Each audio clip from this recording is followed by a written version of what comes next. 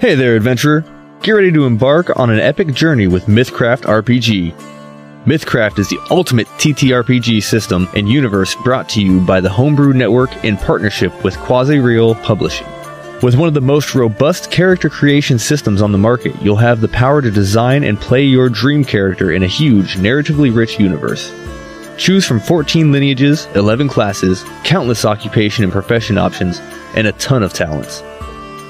Discover endless, intriguing, and unique combinations to create your perfect hero, and the best part, you'll get new options for your character with a new talent point every level.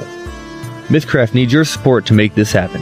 Check out the Kickstarter at mythcraftrpg.com and get ready to embark on the adventure of a lifetime. Mythcraft RPG Kickstarter is open until April 19th, and you won't want to miss out on this thrilling journey. Let's do this. That's mythcraftrpg.com.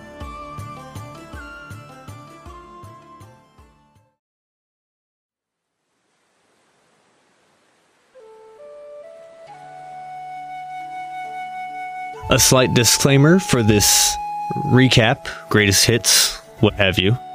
I don't remember off the top of my head all of the key points. These are just the more fine point details, the more important things, story-wise, that happened.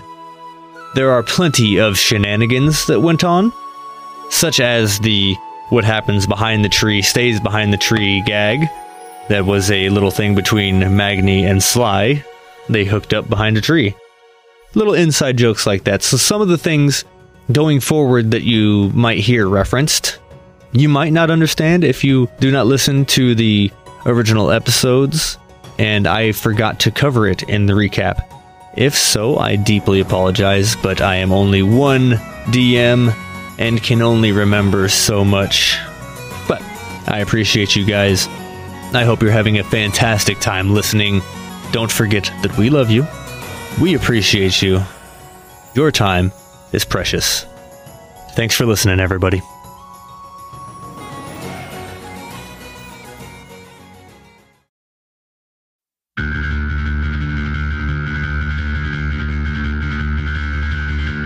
Greetings, adventurers, and welcome back to Rolling for What Now, a D&D 5e mature-rated actual play podcast where we sometimes focus on D&D and other times we do not focus at all.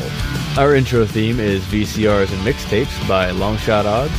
Go ahead and check them out on their Spotify Longshot Odds or Monsters and Mosh Pits to check out their D&D hijinks as well.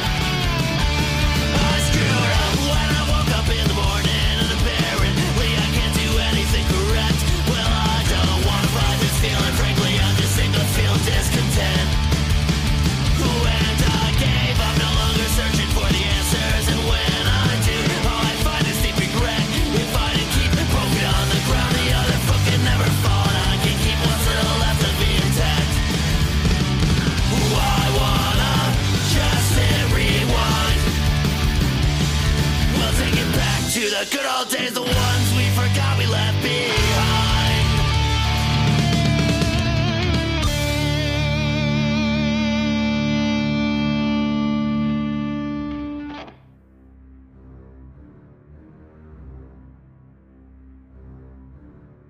Episode 21, A Death in the Family. After preparations were made for their trip back to the Dead Kingdom, Borzo and Brass helped the crew load up the ship with supplies, and they sailed across the seas, mostly uninterrupted, aside from a few quick skirmishes with other pirates trying to steal their wares, making poor decisions in doing so. They finally arrive at the Dead Kingdom, take dock, and find that neither Borzo nor Brass will be joining them. Brass has long thought that maybe it is time to stay with his family of pirates. He has some work to do, but he has promised to rejoin them again in the future. But in that time, he has given Magni his Ring of Sending in order to keep in touch with the Grand Clam if they should need their assistance. Not long after they depart from the Grand Clam, Magni rides Guac, who wild shapes into a horse that we know as Steve, Rokine's mount. Traveling at the speed of a squirrel carrying 3 rocks the size of watermelons, Magni and Steve zoom off down the trail as Trouble and Jorvesh walk past them at a normal walking pace. During the travel down their trail, they run into a shambling mound who has attempted to trick passers-by into believing that it was just a regular pile of sticks on the ground so that it may consume them easily without a fight. Well, not our heroes, huh? They won't be fooled by such cheap tricks. They let loose and assault this shambling mound as it has tried to eat them, and they do not like that idea. Thorgrim and Guac both get entangled within this shambling mound as it grabs them and pulls them in, trying to absorb them into itself and become one with it. Guac manages to break free and get away from this abomination of nature. Thorgrim, however, is stuck in the tangles of the shambling mound. Guac, making a quick, desperate decision, casts Earth Tremor, shattering the ground around it, breaking rocks, and flying towards the shambling mound, but also Thorgrim. They both take heavy damage, and unfortunately, Thorgrim is caught in the crossfire and dissipates, being pulled deeper into the shambling mound before the shambling mound as well is slain. Magni is now without his dear beloved Drake, Thorgrim. During her sugar rush rampage, Trouble feels a little tired, so she then passes out. Guac, being wild-shaped into a gorilla, picks her up, notices that she is not breathing, as this is a trait that only Jorvesh knows that recently is developed. Trouble does not breathe while she sleeps. Seemingly, she does not need to breathe. A worried Guac puts her on the ground and begins, as a gorilla, to try and administer CPR, meaning his giant ape fists are held above an unconscious tiny Trouble. When Jorvesh intervenes and says, "Oh no, it is okay. It is okay, Guac. She is fine. I know she's not breathing, but she is fine. She does it. I don't know why." Thanks, Jorvesh. No problem, DM Joe. Anytime. Appreciate it, buddy.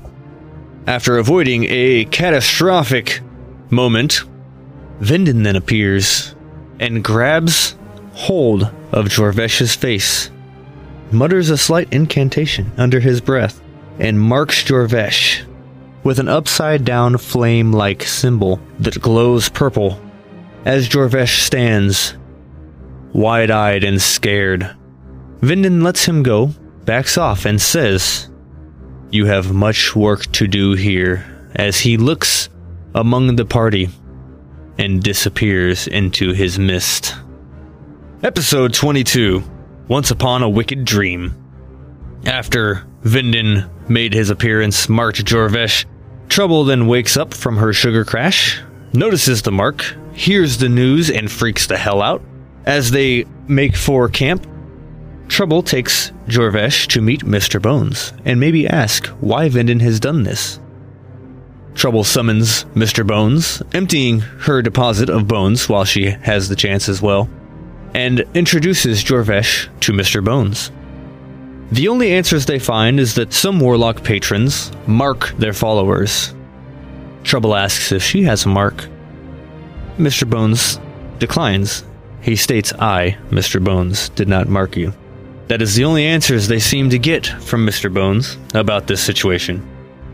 During all the while, Magni is just doing Magni things, and Guac is tending to the campsite. As they are walking after their long rest, a strange being appears behind Jorvesh and digs its claws into his chest from behind. With a wicked smile, it seems to be made of bone, no eyes, a shark-like head and shark-like teeth, but walking on 2 legs, humanoid in its appearance, and only snarls as it draws the blood from Jorvesh as it has him held captive. Episode 23, In Darkness We Will Rise. The party quickly dispatches 2 of these shimmers. They are a homebrew creature based on a design I saw on an artist on Facebook. If I knew the artist's name, I would give them a shout out, but it was one of those collective artists pages that doesn't necessarily say the name. It was Immortalize. So you can look them up. The Slander, Wrath, Gluttony, Greed monsters. This was a monster designed off of one of their creatures. The party dispatches of 2 of these monsters and heads to find Aloran's shack. They run into a couple of spectators, one of which is promptly dispatched of. The other one is dispatched of, but Trouble decided that she liked this one and brought him back from the dead. Guac then promptly put it in his bag of holding to hide it from Magni, and convinced it to be his friend. Over a long walk, and every 9.5 minutes opening the bag up to let the spectator get enough air to not die. Magni, however, is hell-bent on killing the spectator, now known as Jonathan. When they do finally arrive at Aloran's shack, they notice a few of the creatures that they had slain earlier in the day, corpses around his shack, among many spider and zombie corpses as well. Aloran's shack seems to have been partly dismantled, full of holes and worn down, covered in spider webs and char marks. It seems he's had a rough few days. As they approach Aloran's shack, Aloran greets them at the front, warns them of the spectator, tries to assault it. Guac casts shield to protect it and explains the situation. Aloran is not happy about this, but accepts it, as now is not the time to be picky about his friends and foes. He invites them in. Not long after entering the shack, they hear the rumblings of feet marching through the woods. Trouble, being Trouble, cannot see anything, because she's too busy breathing on the glass and fogging it up to notice. Magni and the rest notice a wave of zombies and ghouls and a troll approaching the shack. They commence combat, and it seems every time they take out a few of these enemies, more are here to take their place. More and more monsters and zombies and spiders and trolls approach this small battlefield that is ever shifting. It seems like there's no end to this onslaught. There's too much coordination to these undead and beast creatures. Episode 24, A War in the Wasteland. After taking out dozens of enemies, finally seeming to break free of the loop of constant waves of murderous foes, they start to see kind of a light at the end of the tunnel. But almost immediately, that hope of peace is shattered as rumblings begin in the distance, shaking the ground. It seems that almost every minute, these rumblings get closer and closer and closer, and by the time they know it, Aloran is almost swallowed whole by a beast none have seen in many millennia. A slanderous worm bursts from the ground, swallowing whole a zombie that stands in front of Guac and Aloran, narrowly taking Aloran and Guac with it, towers over the party and the battlefield. Episode 25, A New Horror Awakens. As the slanderous worm bursts from the ground, it rears its head back, aims its mouth at Guac in his blue slad form that he had polymorphed himself into, and releases a toxic breath. Guac is barely able to escape most of the damage of this breath, and he notices the ground and grass and dismantled plant life around him has turned to stone in the midst of this toxin. Aloran retreats from this battle, not knowing what it is, and advises the rest of the group to as well retreat from the battle. This thing seems far too dangerous to face, especially after the onslaught they had just repelled. Guac is determined, however, to defeat this new foe. He will not be sent running. Guac makes a pact and tells everyone to get out of here. I can distract him long enough for you to get away. I will be with you again shortly. All but Trouble decide to follow this plan. They face down this beast as it goes from foe to foe. As it goes through the battlefield, it doesn't care if you are friend or foe. It will eat you alive. It takes out a spider.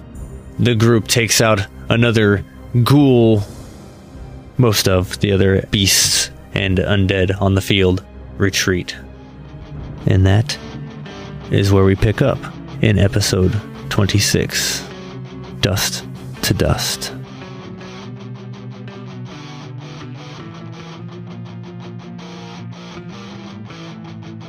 Rolling for what now is Alexis Klein as Trouble, your fantastic, wonderful, lovely Moose Satyr Warlock, who's not a wizard. Viking Joe Miller, your beefy, sad boy ranger Magni. Scott Carpenter as everybody's favorite bugbear barbarian Brass. The man of many voices, Charlie Keogh as Borzo, Rokai, and Guac Amole. Rolling for what now was produced, edited, and DM'd by me, Joe Phipps. Artwork by Kazzy Hammond. The opening theme, VCRs and mixtapes by Longshot Odds. Outro theme for this episode is C'est la vie by Longshot Odds. Thank you all so much for listening.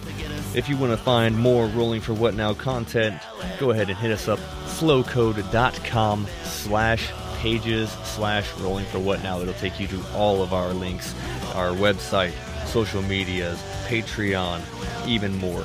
All of our things right there, one handy nifty location, and it looks pretty too. It's great for the eyes.